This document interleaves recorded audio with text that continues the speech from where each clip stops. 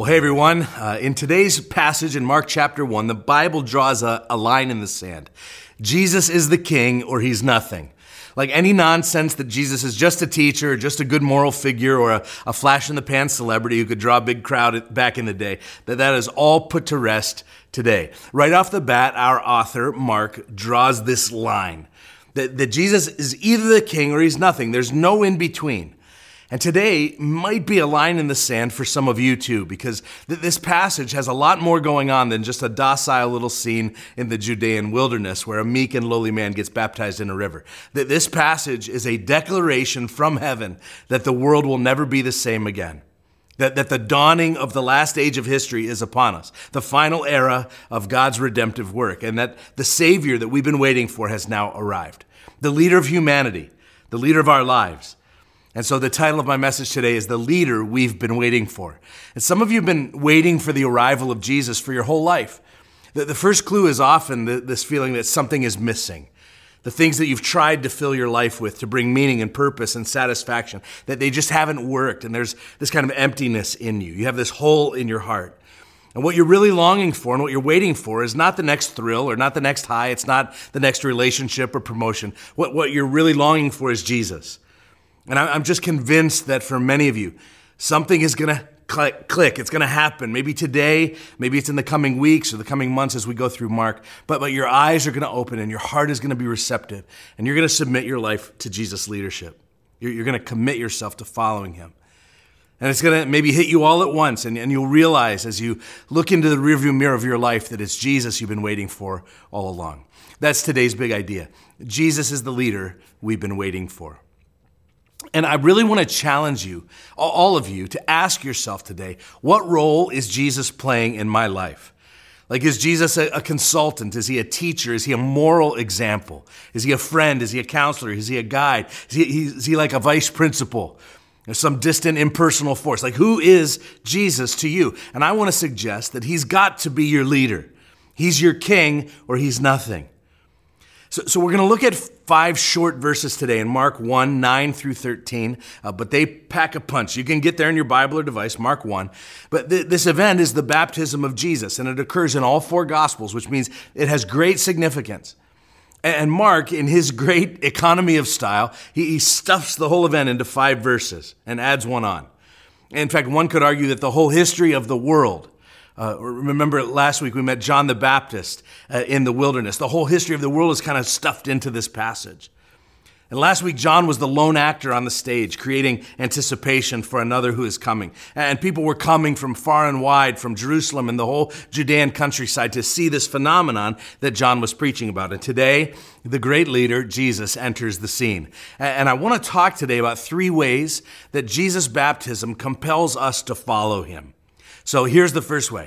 At his baptism, Jesus launched a world-changing ministry.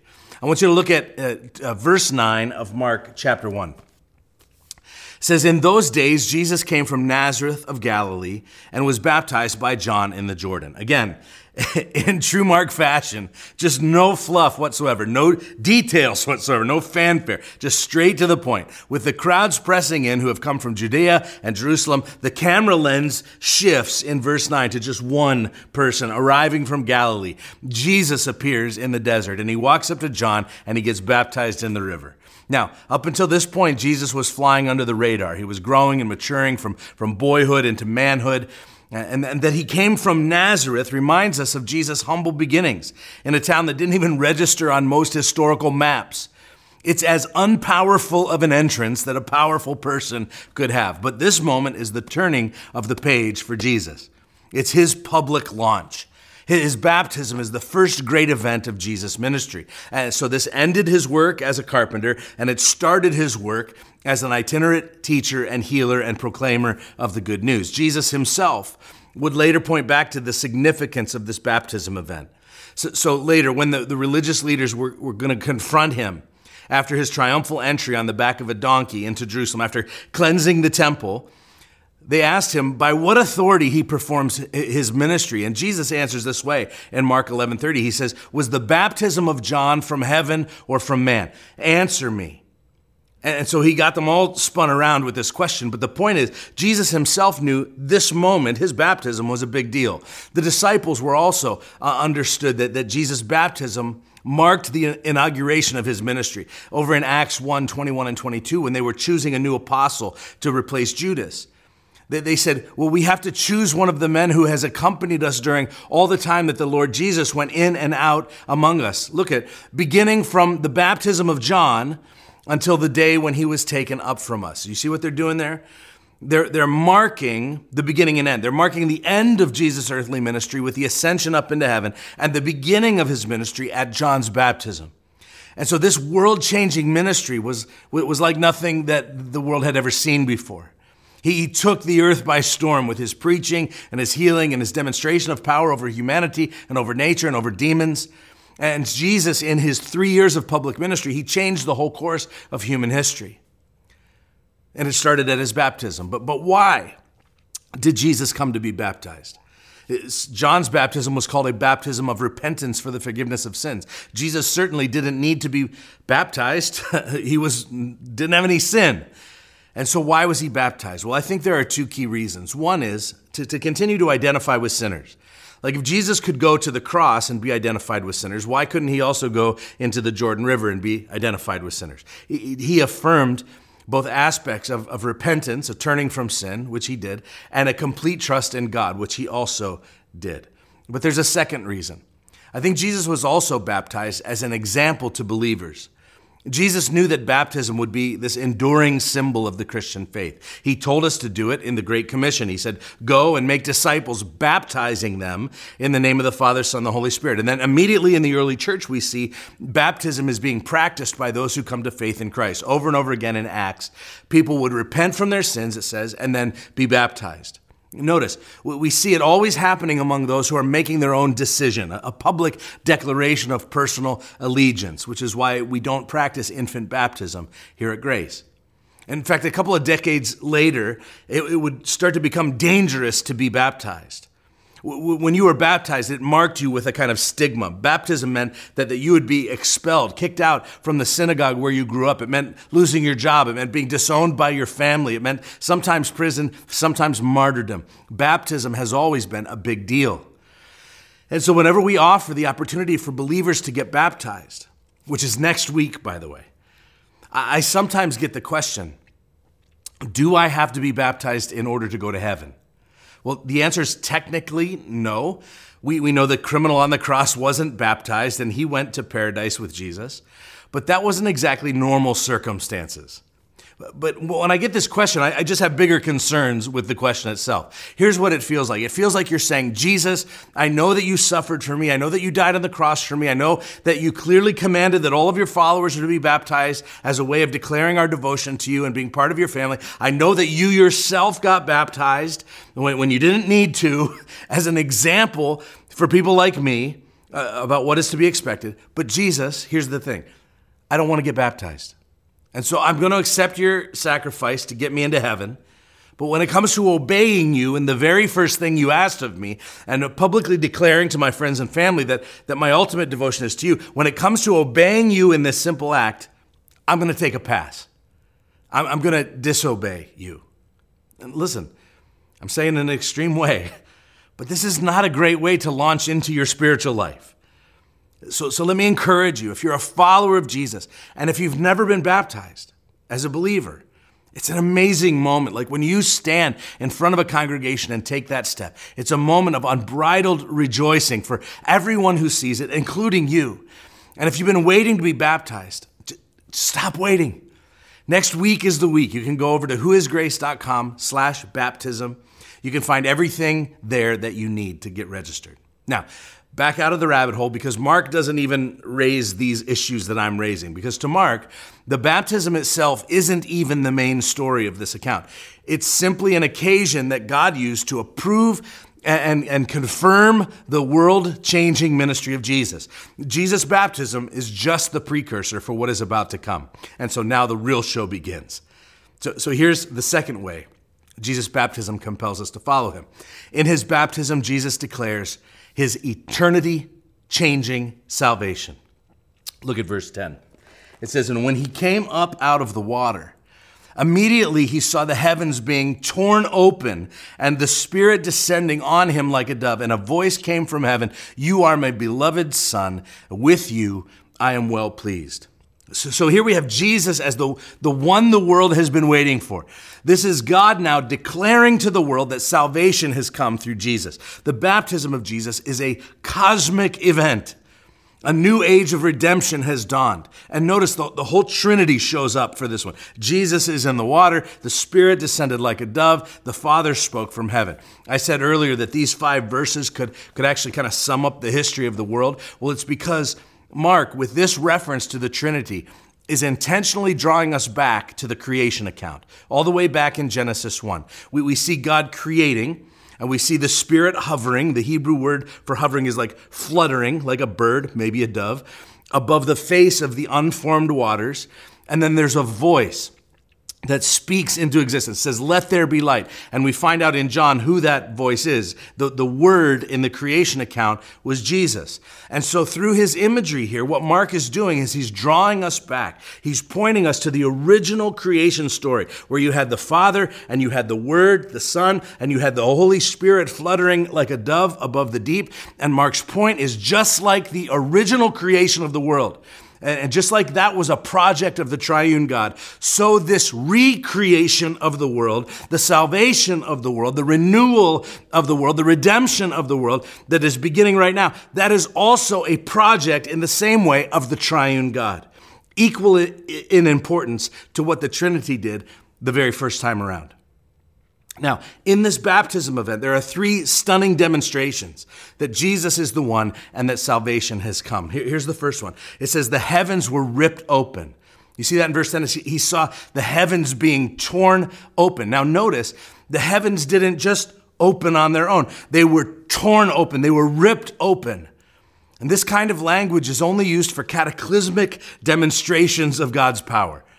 The 2 times that Mark uses this phrase are here, and then when the temple curtain is torn in 2 at the death of Christ in chapter 15. Both instances reveal Jesus as the Son of God with a great show of power. The other time that we'll see this language in the Bible is in the book of Revelation, when Christ will come charging through the clouds in his triumphant return. And so this baptism moment is actually a prelude, the first act of the second coming of Jesus. It is an apocalyptic event. This means that the current era is over, that we've entered the last days. The fact that Mark uses this language here is evidence that the Messianic age has begun and King Jesus has arrived. It reminds us of the hope of Isaiah and the cry of the Old Testament prophets as they eagerly awaited the promised Messiah. In fact, Isaiah says in Isaiah 64:1, oh, that you would rend the heavens, that you would rip or tear the heavens, and that you would come down, and that the mountains might quake at your presence. This prophecy, this longing of Isaiah has now come to pass. And so can you just picture it in your mind? Can you picture Jesus standing on the banks of the Jordan River? Just imagine it right now. This is a river that has been parted on multiple occasions throughout Israel's history. It was parted to demonstrate God's faithfulness and power. But this time, God goes a step further. The river doesn't get parted. The river remains intact. Something far more impressive is cut into. The dome of heaven itself, the barrier between heaven and earth, is now torn apart, and heaven breaks in, and now God is in our midst and on the loose in the world. And so Jesus, remember, when he was teaching his disciples to pray, he said, pray it this way. Pray for the inbreaking kingdom of God. God, may your kingdom come, and may your will be done on earth as it is up there in heaven. Let up there come down here. And so we're getting a preview of all of that at this baptism event. The heavens are ripped open, and God came down. And you know, this idea of God coming down is one of the things that makes Christianity so unique among world religions. Some of you know we dropped our daughter Aiden off at college a few weeks ago now. So I've been doing a lot of reminiscing. And I had, looking back through some of my journals, I'd written down in one of my journals from when she was a very little girl, that the feeling of coming home as a dad after a long trip away and having my daughter kind of joyfully run over to me with both arms raised up as high as they could go to greet me. You parents might know this feeling. And every time in that moment, you as a parent, I as a parent, I had a choice. I could either go down to her level or I could make her come up to mine. And what was she after in that moment with her arms up like that? Well, obviously, she wanted my love and affection. She wanted me to stoop down and my acceptance and to pick her up and to hug her and to spin her around in my arms. But imagine if I had said in that moment, sorry, honey, you're on your own. Good luck, but you have to figure out how to get up here, how to get up to my level before I give you a hug. What would happen? Well, pretty soon her joy and excitement would turn into frustration and probably tears. Imagine if I just look down at her and say, look, you can cry all you want, but you're going to have to claw, you're going to have to scratch, you're going to have to climb up my leg, you struggle your way up here to earn my love, to earn my hug. Now, not to be overly simplistic, but most religions of the world have us as children trying to get up to God, to earn His love.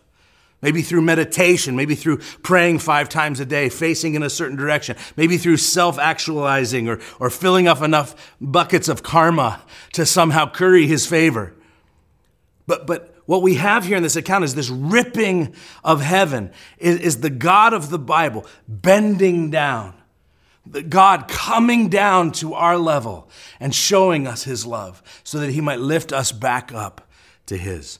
So the heavens are ripped open. The second stunning demonstration that salvation has come is that the Spirit descended on Him. You see that in verse 10, the Spirit descending on Him like a dove. So the original language actually goes further than our translation. Instead of descending on Him, it gives us the sense that the Spirit descended into Him, which signifies Jesus' complete filling and equipping for ministry by the Holy Spirit. Now, I don't believe that Jesus received the Spirit here as if He didn't have the Spirit with Him throughout all of His growing up years. However, the Spirit was fully revealed here to mankind. And so you may ask, well, what's the symbolism of the dove? Well, let me just say there's a bunch of interpretations for what the dove represents. So maybe it harkens back to the dove from Noah's Ark, which symbolized, deliverance from a deadly flood, or maybe peace, since a dove has no talons. They were known to symbolize wisdom and innocence and other things. And so there's a bunch of things that the dove could mean. But as I said a moment ago, our minds are taken back to Genesis and the Trinity and the Spirit hovering over the waters like a bird or dove. I think this is more the point, that once again, God is creating. He's taking initiative to bring order out of chaos. And so the Spirit's arrival in the wilderness that day demonstrates a decision made long ago in the eternal council of the Trinity, that the triune God decided that this is how salvation will come upon the earth. And not only has the ministry of Jesus now begun, but the age of the Holy Spirit has now begun as well. We're going to dive into that much deeper as we go through Mark. But suffice it to say that Jesus goes on to live what we would call a Spirit-filled life.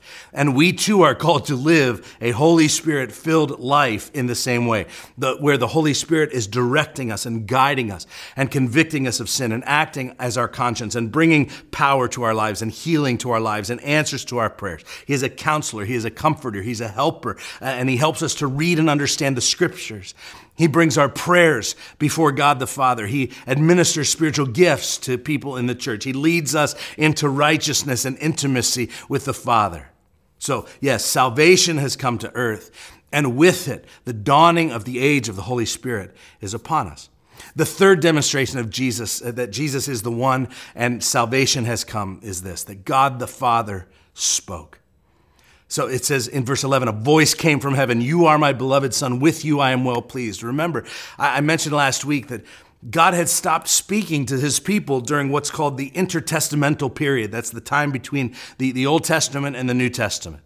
There were no more prophets during that time. God was essentially silent. And so it's a big deal for Mark to declare here that for the first time in 400 years, God speaks directly to His people. He started with John, the prophet, in the form of Elijah, but now, in His own voice from heaven, God speaks. And what does He say? Well, what are the words that God chooses after this long period of silence? Well, He uses the opportunity to unmistakably identify Jesus as His Son. See, through Mark, as we go through the book, God will only speak overtly 3 times. One is here at the baptism of Jesus, one is at the transfiguration of Jesus, and one is as Jesus is going to the cross. And so when the heavens open and God the Father speaks, it is a very big deal. It's a significant moment in the history of the world. I just want to say, can you imagine being there? Can you imagine what the booming voice of God sounds like? And notice that the Father's declaring his love for his Son before any ministry is accomplished. I think this is important. Before any healings, before any teachings, before any casting out of demons, before any crucifixions, God's saying, you're my beloved Son. I love you. We must be reminded of this truth often because it's another aspect that differentiates our faith, Christianity, from other religions. And that is that the love of God is not based on your performance. The love of God is not dependent upon anything that you can do for him or give to him or sacrifice in his name. The love of God is solely based on the love of God. This is why Christianity is called a relationship, not a religion. Religion says that you need to earn your way to God's love through rituals and recitations. Relationship says that God loves you because God is love. Well, there's one more layer to this. The language here that God speaks. When he says, you're my beloved Son, it resembles language from Psalm chapter 2. It's the same language that was used in the enthronement of kings in Israel during their coronation ceremony. Psalm 2, you see, points us forward to the ultimate coronation for the royal Messiah. And so all of the imperfect kings who had reigned over Israel would be fully realized finally in the Messiah, Jesus, the one true king. And so God draws on this familiar language from Psalm 2 at the baptism of Jesus so that people's minds would imagine a kingly coronation ceremony. And this brings up one of the themes in Mark that we talked about last week, Son of God and Son of Man. We consistently see both Jesus' divinity and his humanity. And every time we see it, we should step back and say, there has never been anyone like Jesus. Last week, John the Baptist said, one who is greater than me is coming. Well, today he's here. And I want to go back to that opening question. Who is Jesus to you? Because I'm convinced that he is the leader we've all been waiting for. God is saying that no category that you've ever created can contain Jesus. The King is here, so don't miss it. I mean, can you imagine yourself at the beach? Here in Erie, we have this beautiful state park called Presque Isle with 11 beaches. And so imagine that you're at the beach and everyone is swimming and suddenly the sky cracks open and a bird flies down and rests on one of the swimmers' heads and God's voice booms from heaven saying, this is the one, you'd better follow him. I mean, that would get your attention. And that's what's happening here. I don't know where you're coming from spiritually today, but I'm certain there are many of you who haven't fully surrendered your heart to Christ. And if I could sit down across a table from you and ask why, I'm sure that you could list off your reasons. And I'll bet you would have some good reasons. Maybe they're theological. Like, what's the deal with hell? Why do bad things happen to good people? And isn't the Bible full of errors? And you know, probably some personal reasons too. Why would God let this or that happen to me? And then fill in the blank. I'll be the first to say, surrendering your life to Jesus is not easy. It should never, ever be taken lightly. It must be seriously weighed and considered. But I want to bring you back to the foundational question that you have to answer.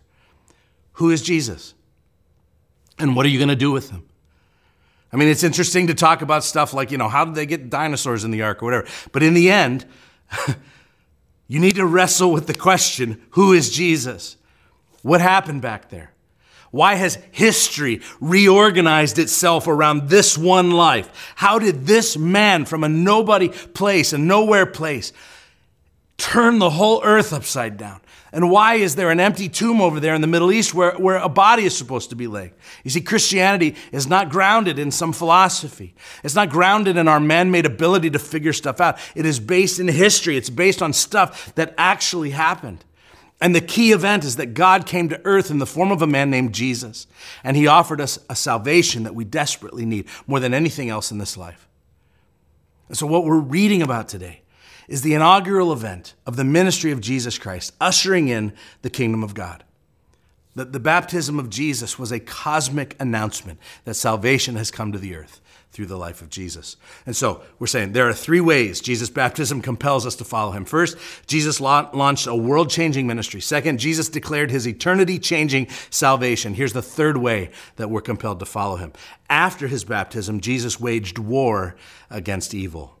Notice Mark 1:12 says that the Spirit immediately drove him out into the wilderness, and he was in the wilderness 40 days being tempted by Satan, and he was with the wild animals, and the angels were ministering to him. Now, we're going to talk about this theme much more in the weeks to come, but we've been calling it the cosmic conflict theme. And let me here introduce it because this is where Mark introduces it. I want you to notice that the Holy Spirit's descent on Jesus in the river does not induce a state of inner tranquility. The Spirit actually drives him deeper into the desolate desert and into the clutches of Satan himself. This was God's idea. What happened to Jesus in the wilderness was as divinely orchestrated as what happened to him in the Jordan River. This reminds us of God's sovereignty. Even though an incredible history-altering ministry was ahead for Jesus, sometimes it's part of God's plan to expose his children to testing. Some of you, if you're looking in your Bible, you'll see over this little section a heading title that says, The Temptation of Jesus. That's not totally accurate, since the temptation is just a small part of what Jesus actually goes through in the desert. Satan tempts, God tests, and there's a difference. Tempting is intended to bring you down. Testing is intended to build you up. And so for Jesus, he's experiencing both. And it went on for 40 days. By the way, 40 is an important number. 40 looks back in the Old Testament to Moses and his time on Mount Sinai. 40 looks back to Elijah's journey to Mount Horeb. 40 looks back to Israel's 40 years of wilderness wandering. All of these things happened in the wilderness because the wilderness was seen as a proving ground. It was a test of faithfulness. And what Mark wants us to see here is that unlike the others who had faced the wilderness and failed the test, Jesus passed with flying colors. Now, one of the things that may have caught your attention as I read that passage was the wild animals. And you're thinking, what's the deal with the wild animals? Well, there are a bunch of interpretations around this too. I won't get into them all. I'll just say that I believe that the simplest explanation is that wild animals in the scriptures usually represent danger. So here, it's logical. If you're out in the middle of the wilderness for 40 days, you're probably going to run across some wildlife that wants to kill you. So the danger of the animals, you notice, is contrasted with the care of the angels. Remember, Mark is writing in the context of early Christian persecution.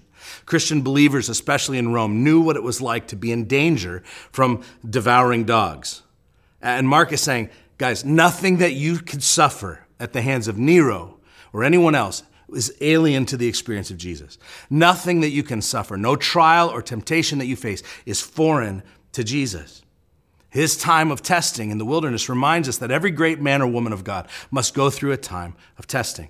Some of you are there. Some of you have been there. Maybe your marriage is being tested. It's just been so difficult. Or for some of you, you're tested in your finances. Times have been tough and you're tempted then to cut corners. Maybe some of you got bad health news and you're tempted to turn inward or get depressed or get angry at God. For some of you, it's insecurity or it's loneliness or it's isolation. And listen, I want to be clear. This passage is not a how-to in dealing with those temptations, but the passage is a reminder that Jesus is greater. It is a reminder that Jesus is stronger, that Jesus is the victor, that he will win, and that he is in the process of defeating the evil one. So just as God attended to Jesus with angels, so he will not be far away from you during your times of testing as well. Now, other gospel writers like Matthew give much more detail around the temptation of Jesus. They also put a nice little bow on it at the end with Jesus reciting scriptures back to the devil to counteract every one of Satan's attacks, but not Mark. Listen, there are some great lessons about resisting temptation in those other accounts, but ultimately what Mark does is he brings us back to the fact that the passage is not about us and not about how to resist temptation. It's about Jesus waging and winning the war against evil. The term that he uses, Satan, here is a term that means adversary. We're being introduced to the adversary. We're being introduced to a titanic power struggle between the true king and the prince of the forces of evil.